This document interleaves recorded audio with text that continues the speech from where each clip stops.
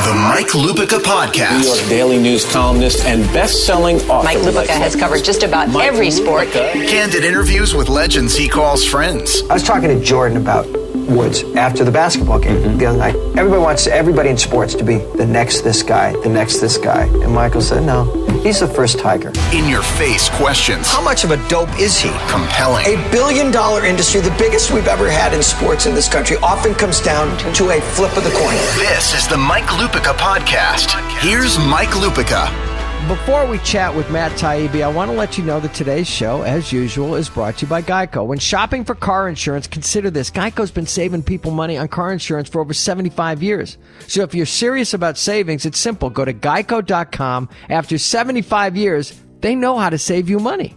Welcome to this week's Mike Lupica podcast. I have been a fanboy of Matt Taibbi for a long time, and I'm so old now that I was a fanboy of his father Mike's work on television and continue to be.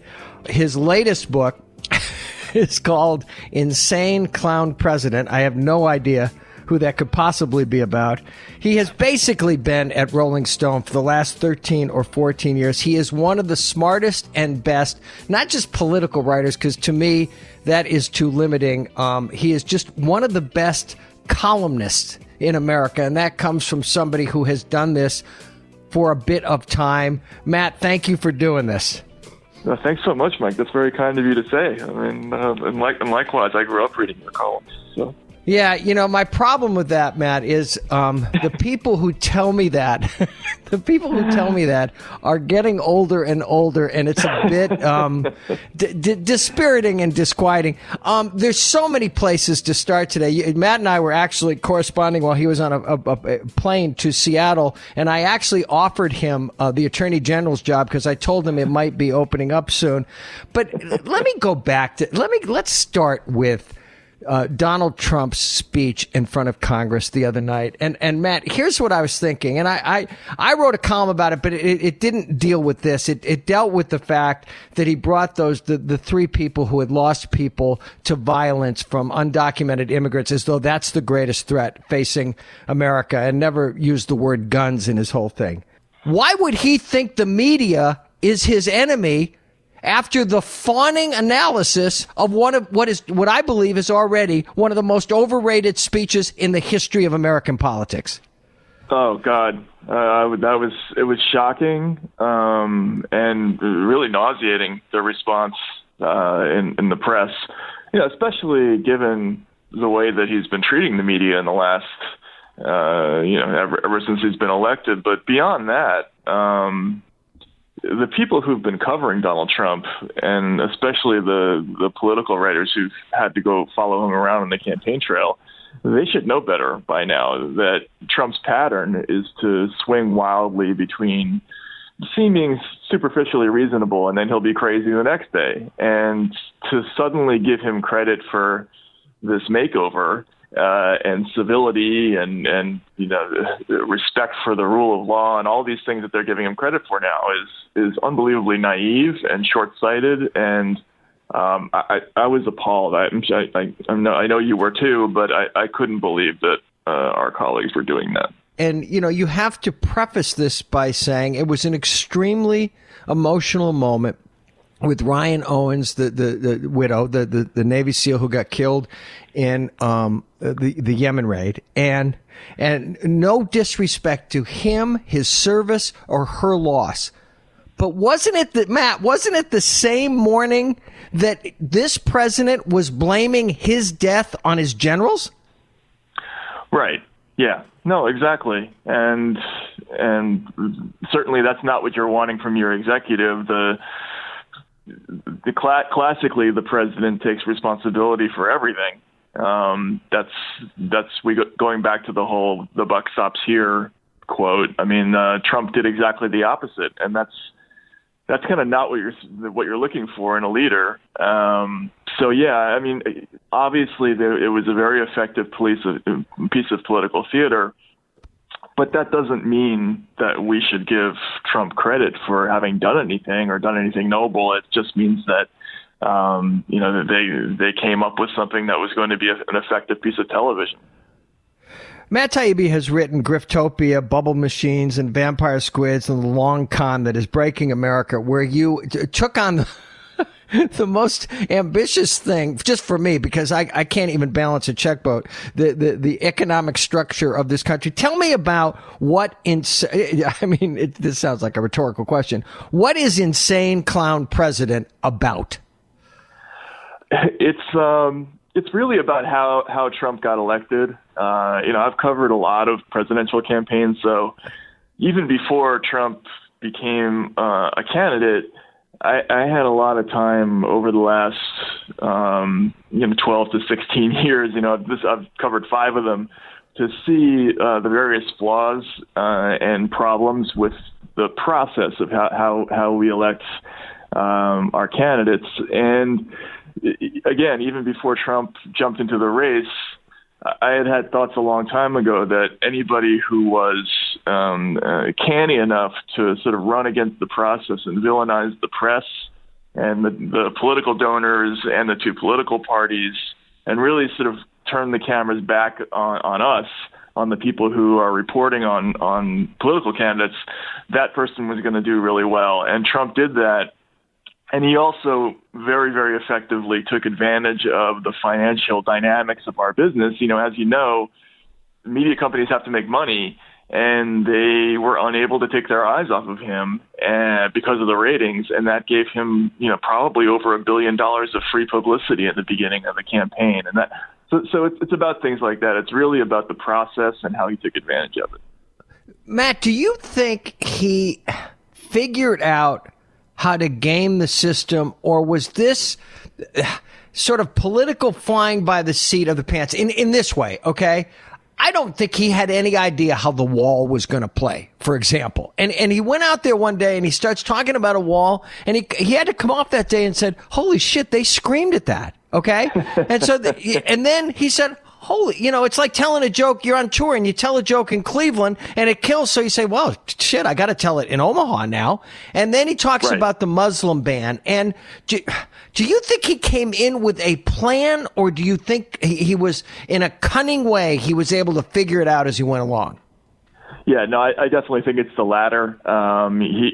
He is very pointedly not a person who has plans. He has a lot of difficulty, although he's gotten a lot better, as evidenced by the speech the other day. He has difficulty even reading prepared remarks. So that was something that he had to learn how to do during the campaign. Right. And and I think what happened was he sort of entered this race on a lark, probably as a publicity stunt, and just sort of his natural narcissism and grasping for attention. You add that to his instincts as a reality show performer, and he was sort of just looking for attention. But, being as good as he is at TV, he understood how to get hits, how to get ratings, how to get eyeballs, and that ended up coinciding with a lot of these sort of undercurrents in American politics. And when he started saying things about the wall and about Mexicans, he started to get momentum. I think that if he had joined the race as a Democrat and he could just as easily have run as a completely different kind of candidate who was more progressive. It just so happened that he ran as a Republican, and this is what worked for him.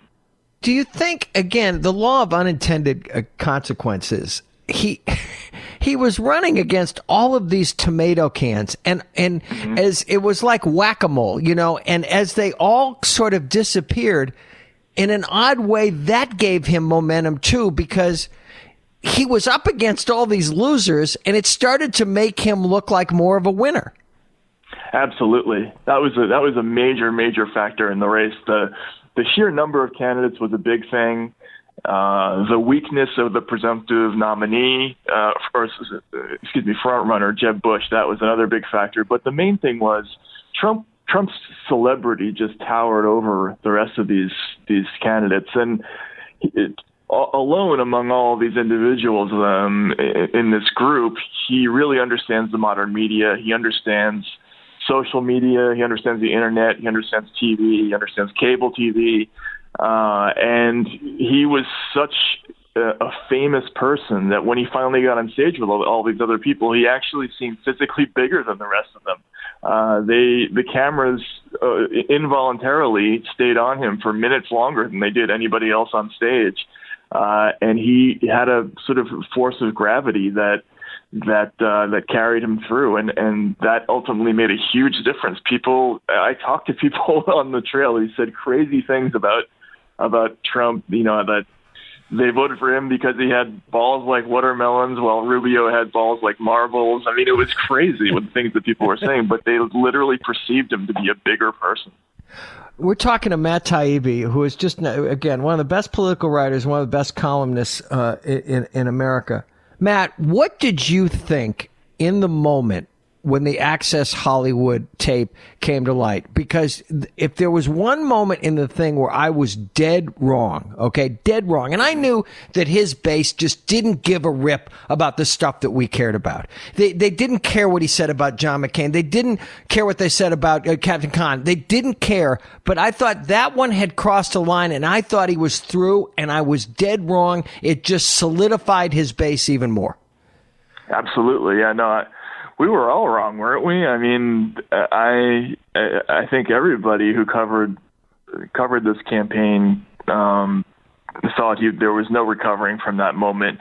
I was actually in Wisconsin when that came out, and Trump had been scheduled to hold an appearance with Paul Ryan and some other and James Sensenbrenner and some other big Republicans, and they disinvited him. And the idea of somebody running for president and being renounced by his own party and winning just seemed so totally unlikely that I dismissed it from my mind as a possibility. And it was clearly a mistake. I think we should never make the mistake of thinking that something that Trump does is fatal to him politically.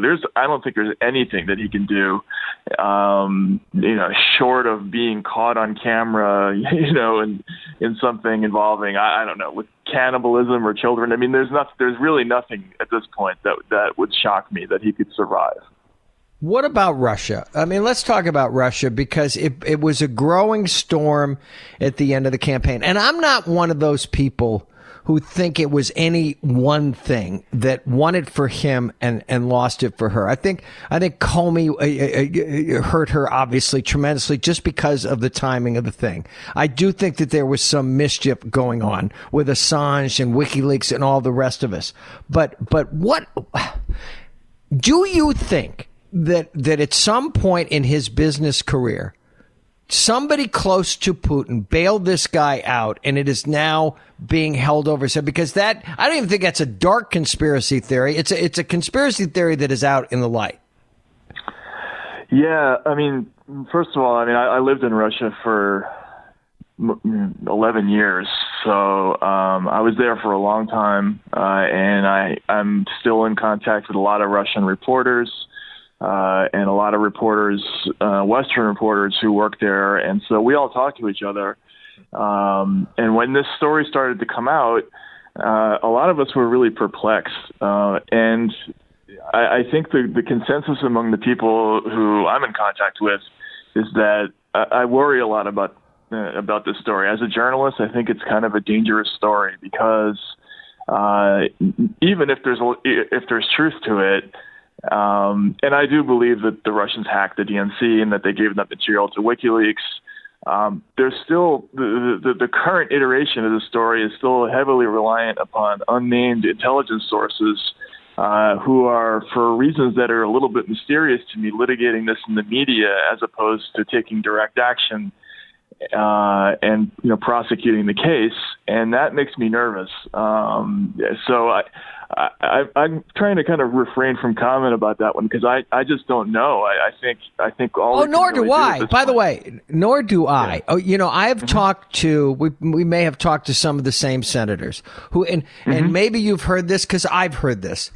And this was before he was sworn in. There's a lot of Russia stuff banging around down here, meaning in Washington. That's what I was told. Okay. And one guy said that when he would deign to go to an intelligence meeting and the subject of Russia would be raised, he would say, I don't want to talk about that. Now, is that like worthy of an indictment? No, of course it's not, or a grand jury. But is this something that you want to look at it later and say, if there was all this smoke, there was a fire burning somewhere on this story. Yeah, no, it's entirely possible. I worry about it just because I think a lot of reporters were hearing the same thing. There was a lot of opposition research that was being shopped around to pretty much every political reporter beginning I think in the summer. A lot of us, kind of saw that dossier or saw pieces of it or heard about it. And there were a lot of rumors that were being shopped around, and some of it was coming from private oppo firms, and some of it was coming from people in government. Some of it was coming from members of Congress who had heard things in hearings and briefings. But the substance of a lot of these stories, the narrative of it was a little strange. It was like, well, there's an investigation. There was an attempt to get a search warrant. There was an attempt to open an investigation in certain agencies, but we never got that other step of what is the actual thing that they're looking at, and we still really don't have it, and that's what makes me nervous. I am absolutely willing to believe that something like that could happen, and I've seen, having lived over there, I've seen that they do blackmail people all the time, but I'm just worried about speculating about it. Yeah, and it was interesting today. I was watching Morning Joe, and Michael Schmidt, one of the writers of the New York Times piece about the contact between Trump's people and the Russians, was on, and I think it was Willie Geist who said, well, to sort of narrow down what does Trump's people mean, and I know nobody talks about the sources, and they're certainly not going to talk about them on television, but it was a little vague who these people were that were meeting with the Russians. Did you find that in your reading of the piece? Yeah, definitely. And also there was that.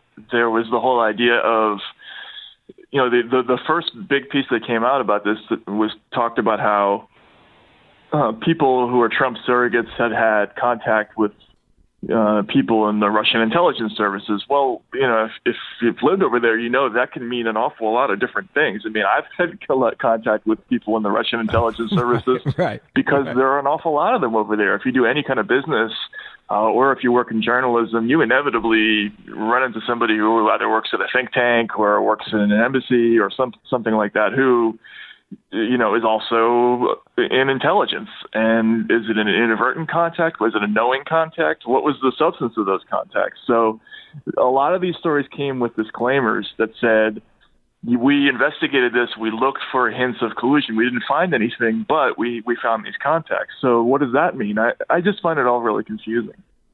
What about Sessions? Just off of what we know and what he said, under direct questioning from Senator Al Franken, do you think that rises to the standard of perjury, or is it more nuanced than that? Well, certainly you can't have the Attorney General of the United States lying under oath, and even though in Congress they do let that go all the time, oddly enough, the only time that they've really been aggressive about that kind of behavior is with sports people. They went after Barry Bonds and Roger Clemens, and but they let it go with a lot of executives from the financial services industry who clearly committed perjury in some of their hearings. But you can't have the Attorney General parsing the meaning of met with or had contact with. If he deliberately deceive people under oath, that you can't have that. And it's absolutely, I don't think recusing himself from I don't know what you think. I don't think recusal is enough. If he actually did that, he's got to go. He's got to go. And we're talking to Matt Taibbi on the Mike Lupica podcast. And so with all of your concerns about, and again, I'm throwing a great big blanket over this, the Russia stuff, okay? I hope that's not too technical for you, the Russia stuff. But are we moving towards a special prosecutor? Well, there should be a special prosecutor if there's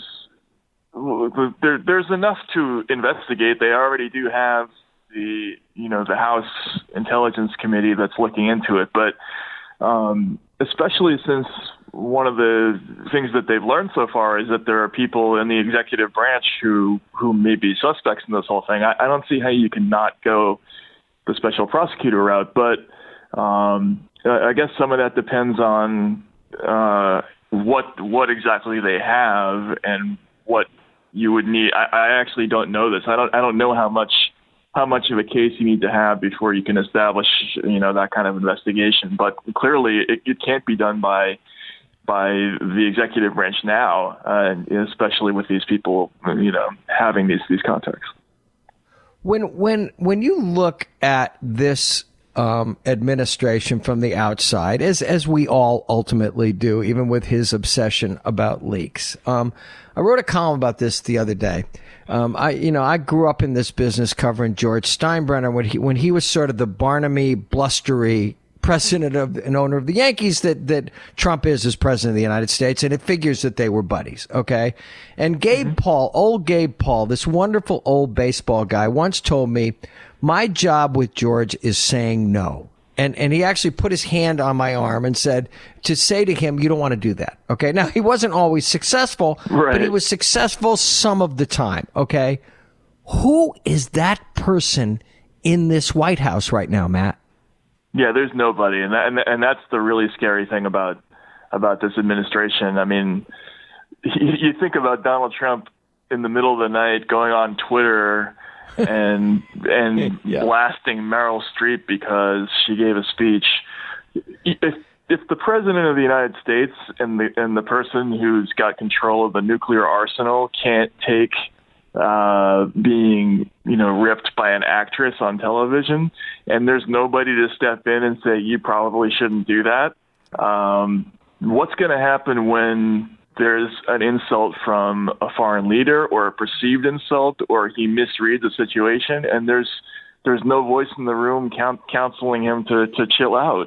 That's really worrisome. I mean, I think that and this whole idea that he's nominated all these people who are openly hostile to the missions of the agencies they're supposed to run, that those are the two things that really make me nervous about this administration. Matt Taibbi's new book is called Insane Clown President. This is an odd question, but I think about it a lot because and again, I don't know this man well. I've known him for a long time. I knew him in the 80s when the rise of Trump, and I spent a lot of time talking to him on the phone early in the campaign because, Matt, I never thought he was going to end up president. So I thought it was kind of a fun story, and it was kind of entertaining, and do you so it's a long way around to asking you this question. Do you think, I know the rush of power and being the most famous guy in the world is incredible narcotic to him, okay? Do you think he actually likes doing this? That's a great question because a lot of the reporters in the Trail talked about this. Like, well, if you're Donald Trump, why would you want to be president? It's kind of a crappy job, I mean, you have to put in very long hours. It's really stressful. You never get any time to yourself, and your every move is scrutinized. And Trump clearly loves the attention, and he loves power, and he does have a messianic view of himself. But if he was just being pragmatic about it, God, I mean, this would be the last thing in the world you'd want to do. I mean, wouldn't you want to just spend your money and hang out in those luxury resorts and cavort with models and do whatever else he's been doing the rest of his life? I don't think he ever expected this to happen, but now he's in it, and it was obvious to people who covered him that his mood started to sour as this went along. I mean, he seemed more enervated and excited, but as he got closer to the prospect of winning, but he's also darker now. I don't know if you noticed. I mean, you talk to him, but he jokes an awful lot less now than he did before. Oh, so. I haven't talked to him. I haven't talked to him in months and months. He strikes me. There's a part of Donald that strikes me. There's a famous story about one of Billy Martin's bar fights at PJ Clark's, and a friend of mine was an eyewitness to it. And he's drinking at the bar, and he's getting loaded, and everybody's loaded, and there's a fan there, and he kept saying, Billy, I love you. Billy, I love you. And the I love yous went on for a while. And then finally he said something and Billy dropped him. And the guy got up and he said, what was that for? And Billy said, I don't know. I just didn't like the tone of your voice there at the end. And I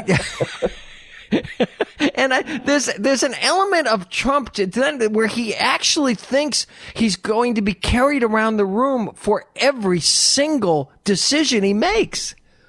Oh yeah, no, absolutely. I mean, and he does seem to have like a really short fuse in exactly that same way. I mean, I hadn't thought about Billy Martin, but they do have a lot in common, actually. I was at the CPAC conference last week, and Trump is giving a speech, and he's smiling at the beginning, and then suddenly, like 10 seconds into it, he notices that the people who stood up to give him a standing ovation had not sat down yet, and he got upset. He's like, "Sit down, everybody." And everybody's looking at each other like, well, what's he upset about? And somehow in Trump's mind, apparently, he explains this live, that he feels like if the people don't sit down, that the press isn't going to notice that they were standing to begin with, and they won't give him credit for having a standing ovation. And he's like, the dishonest media will say there was no standing ovation, so sit down. and he got really upset about it, and they launched into an 18-minute tirade about the press. And so that tells me that this is not a happy person, that there's something going on there, because he wasn't really like that 18 months ago. And there's a part of him but he wants the approval of the cool kids. And whether he'll admit it or not, the Times is the cool kids, and the Post, they're the cool kids, and CNN, and on and on. And so there's this incredible push-pull that's going on. Even as he attacks them, he wants their approval. He's like the kid in high school that has a chip on his shoulder because the cool kids haven't embraced him still. Oh yeah, no, exactly. I mean, look at how much attention he spends on things like Saturday Night Live and the Hollywood people who are giving him a hard time. I mean, you're the president of the United States. Who cares? I mean, why should it bother you if Alec Baldwin is doing an impersonation of you? I mean, it shouldn't, but it really does bother him, because I think what he wants is, he wants the same kind of adulation that Barack Obama got. And Barack Obama he got the sort of love and worship and admiration of exactly the set of people that you're talking about, the kind of the cool urbanites, and Trump is not getting that. And I think that bothers him a little bit, which is odd. More with Matt Taibbi after this from Barracuda. If you're familiar with cloud computing, you probably know that Amazon Web Services offers a complete set of secure compute, storage, application, and deployment services that help companies launch and scale their IT infrastructures while lowering costs. But did you know that you're still responsible for protecting your own AWS-based assets, meaning your applications and data, from advanced cyber threats? Protect your AWS with Barracuda Network's advanced firewall solutions. Visit AWS Marketplace or barracuda.com/AWS to learn more. We're talking to Matt Taibbi. His new book is called Insane Clown President. You have read his work for years, and I'm telling you, it is, again, I've been at this a long time, and it's brilliant work in Rolling Stone and other places. He even gets into sports sometimes. Matt, do you buy into this theory? Because I've heard this from people inside the government, that a lot of what is coming out now, even if it is sketchy intel about Russia, that the Obama administration knew this and they were afraid to disseminate any of it because they didn't want it to look in the last stages of the campaign like they were stepping on the scale. Yeah, I have heard that, but I also find myself wondering, how could they have that thought process? I mean, if they really thought that Donald Trump was compromised and, essentially a tool of a foreign power, you have to stop worrying about etiquette and appearances at that point. I mean, this is a Super Bowl of intelligence crises right here. I mean, if that's really what's going on, they needed to step up and do something about it. And again, I sort of question, why would they have to litigate this through the media? If they had that kind of evidence and if they felt sure enough about it, they had the power to act on it. And that's what gives me some pause about all this. And makes me wonder what's going on, and also makes me wonder if they made a miscalculation. If they really did do nothing out of concern for how it would look, I think they failed us. Yeah, and all this stuff that is coming out now, all of these stories, I agree with you in 100% in this way.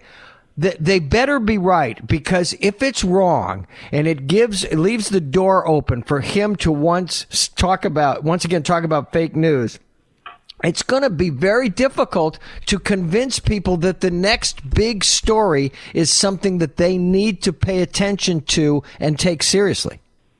Yeah, that's exactly right. That's exactly what I'm worried about. You hit the nail on the head there. That's why this is such a dangerous story for the news media, because at the very moment when Donald Trump is up there, and every chance he gets, he talks about fake news and he denounces the news media for being biased and incorrect and jumping the gun. Here we are, running the story that, again, is almost entirely coming from unnamed intelligence sources. And, it's not that I don't believe that it could be true. It's more what you're saying. If it turns out not to be true, my God, what a disaster that would be for the media. It would take a generation for us to get our credibility back. It was bad enough what happened after the Iraq War. But this would be so much worse if this turned out to be a mistake in any way. We're talking to Matt Taibbi. Matt, I ran into him a couple of months ago. We were doing a TV show together in New York. Did you think Michael Moore was crying wolf when he said, all of you people, you're going to be wrong about this. Trump is going to win. And I thought it was brilliantly written, but I thought, okay, this is as brilliant as I think Michael is. Did you take him seriously when he kept saying Trump was going to win the election? I didn't dismiss him. I mean, I was actually saying that as late as, I guess, March of last year. I felt pretty strongly that Trump, if he didn't win, that he was going to come close. And then I sort of fell for a lot of stuff. I had this moment where at the convention, I ran into a Democratic Party operative at the Republican convention who sat me down and basically went through the numbers and said, it would take 19 different demographic accidents that are all unlikely for him to have any chance of winning. And I just bought it. I bought it hook, line, and sinker, even though I saw the same things that Michael Moore was seeing, which was that out there in, sort of non-New York, LA, Washington, America, in between the cities, Trump was generating these enormous crowds and tons of raw enthusiasm. And you did not see the same thing on the Democratic side. And if you weren't paying attention to the polls, that's exactly the impression that you would have gotten. And I think that's what Michael was trying to say. And we probably should have listened to him more. It's interesting when you look back on it, and I across the summer and into the fall, I did keep writing that each of them had been presented with what I thought was a dream candidate. And in this way, Matt, she was the only person he could have beaten. I honestly believe that.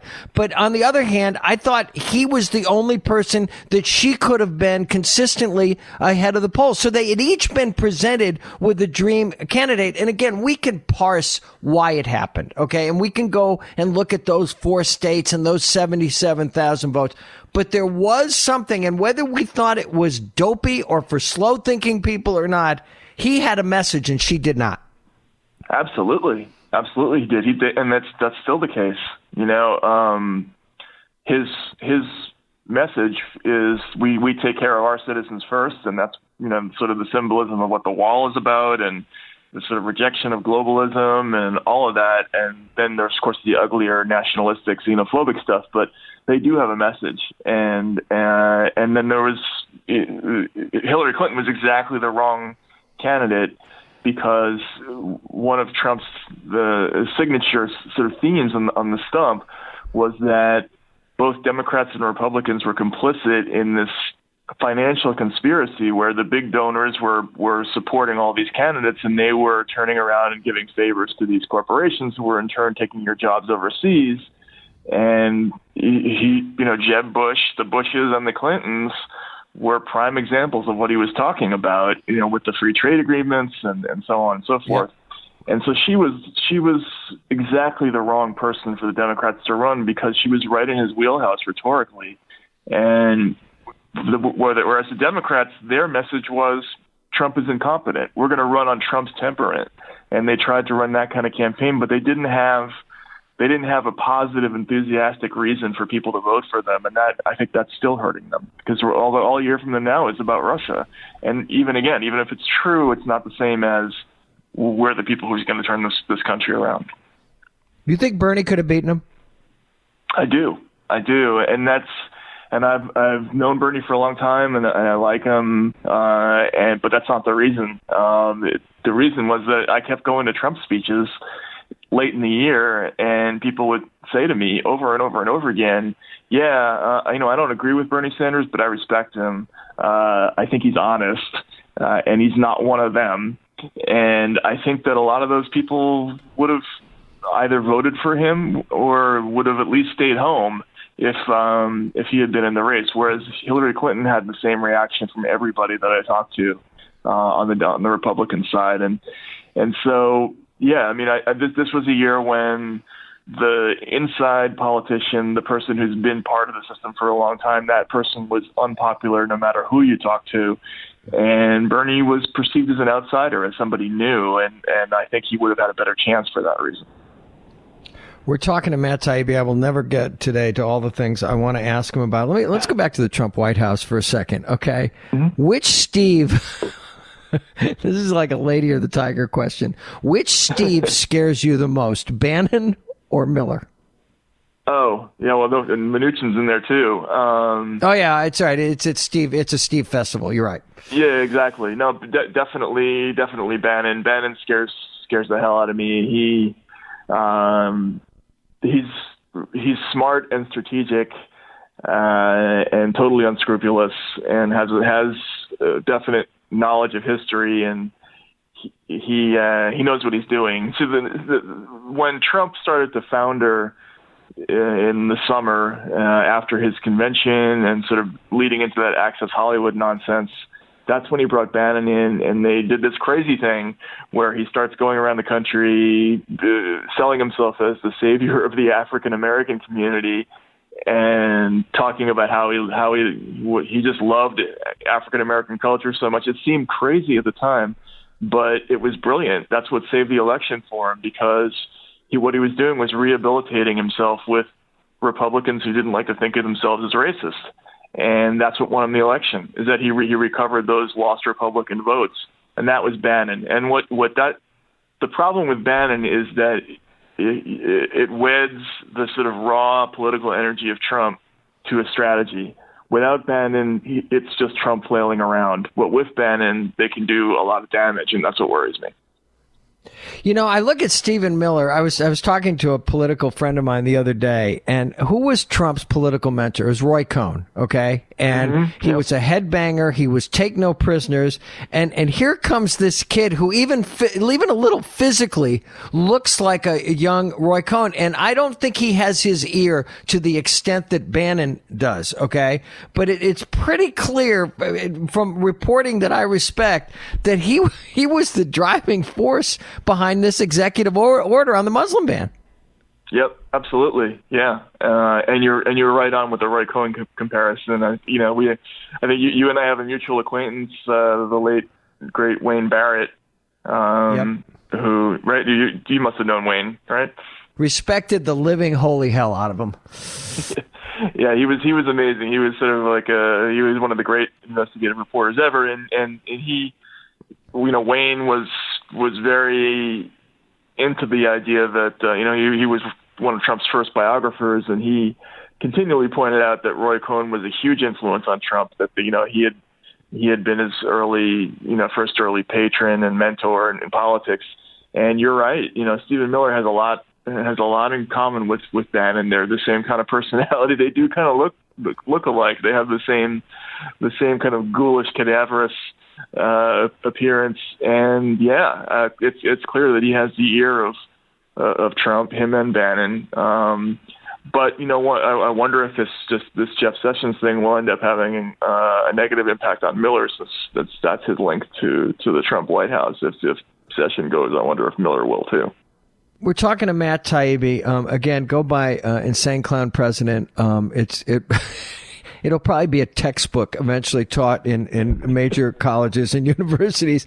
I was thinking about this again and watching this initial fawning reaction to this speech, because you saw it, you read it. It was and Van Jones, who a smart guy, said he became president tonight with that. I felt like I was watching a different movie. Matt, they treated it like it was Churchill giving his "We'll fight them on the beaches" speech. And this is, again, it's a long way around to ask you this. Has he intimidated people in our business in ways that they don't fully appreciate right now? Definitely, and there's other stuff going on too. It's the power of the presidency and the sort of instinctive toadyism that you'll find among people in our business. That's a big factor. But I think another kind of underappreciated factor is the financial part of it. Trump, after decades of inexorable decline in the news media business, Trump is the first person who's figured out how to make the news business profitable. Since the election, ratings are up in the cable news. It's 50% among 18 to 42 aged people on CNN. It's 50% across the board at Fox. It's 30% at MSNBC. The New York Times got 132,000 new subscribers in 18 days after the election, which is 10 times the amount that they got the previous year. So everybody's making money. CNN expects to make $1 billion in profits this year. So there's this unspoken, unconscious sort of gravitational pull towards Trump that I think what happens with people who are in the business, they just start to rationalize all the coverage after a while, and it starts to work on your brain, and you do start to say things like he is presidential after a while, because it's just a symbiotic relationship, and it expresses itself that way. I think I just gave you the idea for your next book, by the way. You track. You might have, definitely. No, I don't expect to share in any of the royalties. An acknowledgement. An acknowledgement. By the way, we shared not only some mutual friends. Do you know we have the Boston Phoenix in common? Do you know that? I did not know that. Did you work at the Phoenix once? When I was at Boston College, the late great George Kimball and I were a two-man sports staff at the Boston Phoenix, and I was writing every week. I was writing every week for the Phoenix, starting my senior year until I got hired to come to New York City. And we have the Boston Phoenix absolutely in common. I used to go to the old office on Mass Ave, but I think they've gone to a fancier place now, haven't they? I don't know where they are now. Did you work with Charlie Pierce back in the day? I knew Charlie, yes, but I believe we intersected at that time. This is, obviously this is 9,000 years ago when dinosaurs still roamed the earth. All right, let me ask you this. Looking forward, I just got a few minutes left with Matt Taibbi. Draw up a dream Democratic candidate to run against this man.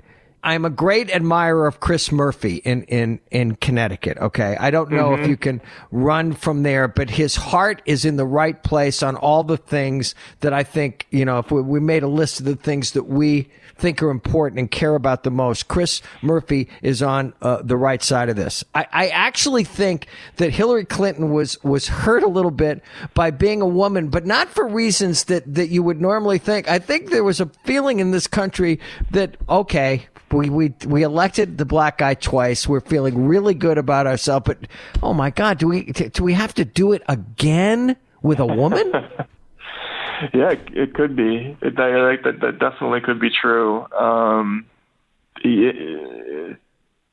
Chris Murphy could be a good candidate. That's interesting. A lot of people talk about Elizabeth Warren. I'm not so sure about Elizabeth Warren. I like her politics a lot, but I think it's funny. I watch her a lot in the Senate, and she doesn't like to. If you watch them in between votes, all the members are always chatting and sort of schmoozing each other, and Elizabeth Warren doesn't even like to talk to other members of the Senate. I think to run for president and win, you just have to love being around people, because that's part of what campaigning is all about, and I don't see that from her so much. So I don't know. I like Sherrod Brown from Ohio a lot. And I think I was about to say to you, what we ought to do is take a map of the country and try to find the exact geographic center of the United States of America and find some sort of populist young Democrat to come out of one of those states. I'm dead serious about that. Sure. Yeah, absolutely. And that was the original thinking behind the DLC and Bill Clinton back in the day. They may have to do something like that again. But I do think that a lot of the political formula that was behind the Sanders campaign, I think that would be successful also. The Democrats lost a lot in this election because they just didn't generate a lot of enthusiasm and energy. Whereas the Sanders campaign did do that. So they have to find that. I think it's the politics as much as who it is. But that's a long way away. I mean, I think right now they have to find a way to get together and figure out a strategy to oppose Trump, while he's in office. It has been great talking to you again. I'm a huge fan. I urge people to buy your book. Later on today, I'm going to email you the link to this, because you have all the Twitter followers that I don't have, because do you get into the Thunderdome? I only got on Twitter this year, and I sort of just use it to make my own observations. There's not a lot of give and take. Do you do a lot of that? Yeah, a little bit. I have fun with Twitter. I mean, probably if you just got on this year, you're saying? Yeah, last February, something like that. Yeah. It takes a while to kind of get into it. Twitter has its own rhythm, and as a writing exercise, I think you're a great writer, so you'd know this, that every medium is different. You have to get used to it, and getting used to 140 characters is different. Getting used to how people respond, and they respond so fast on Twitter. It's definitely a fun thing. I think you'll get into it after a while. Full of crazy people. So yeah. Last question: What really rocked your world the most, Matt? The tragedy in Bowling Green or the tragedy in Sweden? Which one just made you really which made you most concerned about the future of the republic and the future of the planet? My wife's from Ohio, so she said, "My God, that happened on our soil," but it was then for Sweden to follow that quickly. Matt, which one bothered you the most? I think we should probably build a museum to commemorate both massacres, and that would be a really interesting thing to do. But yeah, no, it's crazy. You bring up Twitter, like that's how you have to consume the news now. You have to check every 3 minutes to see what crazy thing they've done, today. And Trump is totally capable of doing that 10 more times before the year is out. So yeah, no, those were crazy stories. Well, if we're going to continue to exist on a fault line in this country, one of the people who we have to read will be Matt Taibbi. Read his books. Read them in Rolling Stone, because it's as good as it gets. And thanks, man, for doing this today. Mike, it's been a great honor. I really appreciate it. And good luck. Matt Taibbi, Rolling Stone, Insane Clown President. We didn't get to Milo, which is one of his most recent columns, because who the hell cares? And but this is the kind of conversation we have on this podcast every week. It's why the audience continues to grow. Please subscribe. Please download it. Go to the comment section. I'm sure I said nothing to upset you today, but I'm sure Mr. Taibbi did. And we will talk to you next week, everybody. The Mike Lupica podcast is produced and distributed by Compass Media Networks in conjunction with Hiltzik Creative. For iPhone users, go to the podcast app and search the Mike Lupica podcast. Click on the Mike Lupica podcast icon and subscribe. For non-iPhone users, you can listen on Google Play Music, TuneIn, Stitcher, or your preferred podcast platform.